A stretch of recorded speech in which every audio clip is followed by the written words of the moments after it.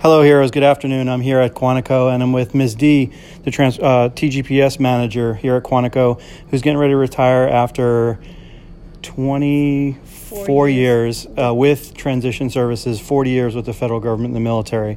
So I just wanted to take a second to honor her for her time that she's served our military service members and helping them transition, and also to get a little bit of insight from her and her experience to share with you guys. So, Ms. D, what will you share with transitioning service members? Well, one of the things I would like to share is that they need to start early. They have a window, 12 to 14 months.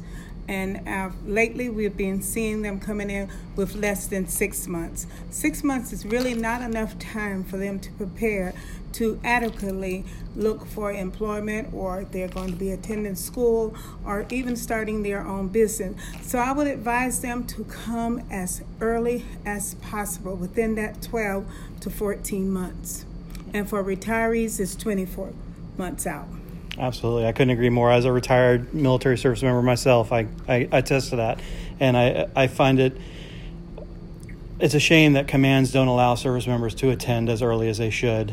So any insight on if a commander or a supervisor is listening to this, what they should take with this? They should think about their own retirement, and that they would want to get the best possible information that they possibly can, and allow their service members to attend the class earliest as possible, because it's a lot of information to digest in 1 week, let alone having to do something within 6 months prior to EAS. And they need to be able to network. They need to be able to get the proper dress attire.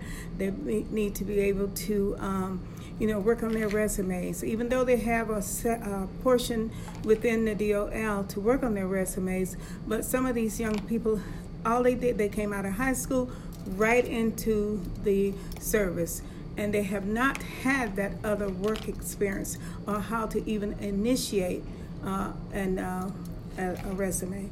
Absolutely. And to network. Well, thank you so much for your time. Thank you for your 24 years with the transition services, and we wish you the best of luck. Thank you so much. Thank you, Bill, and thank you for all that you do for the service members. And Absolutely. Thank you for providing these awesome portfolios. No problem. Thank you. Okay.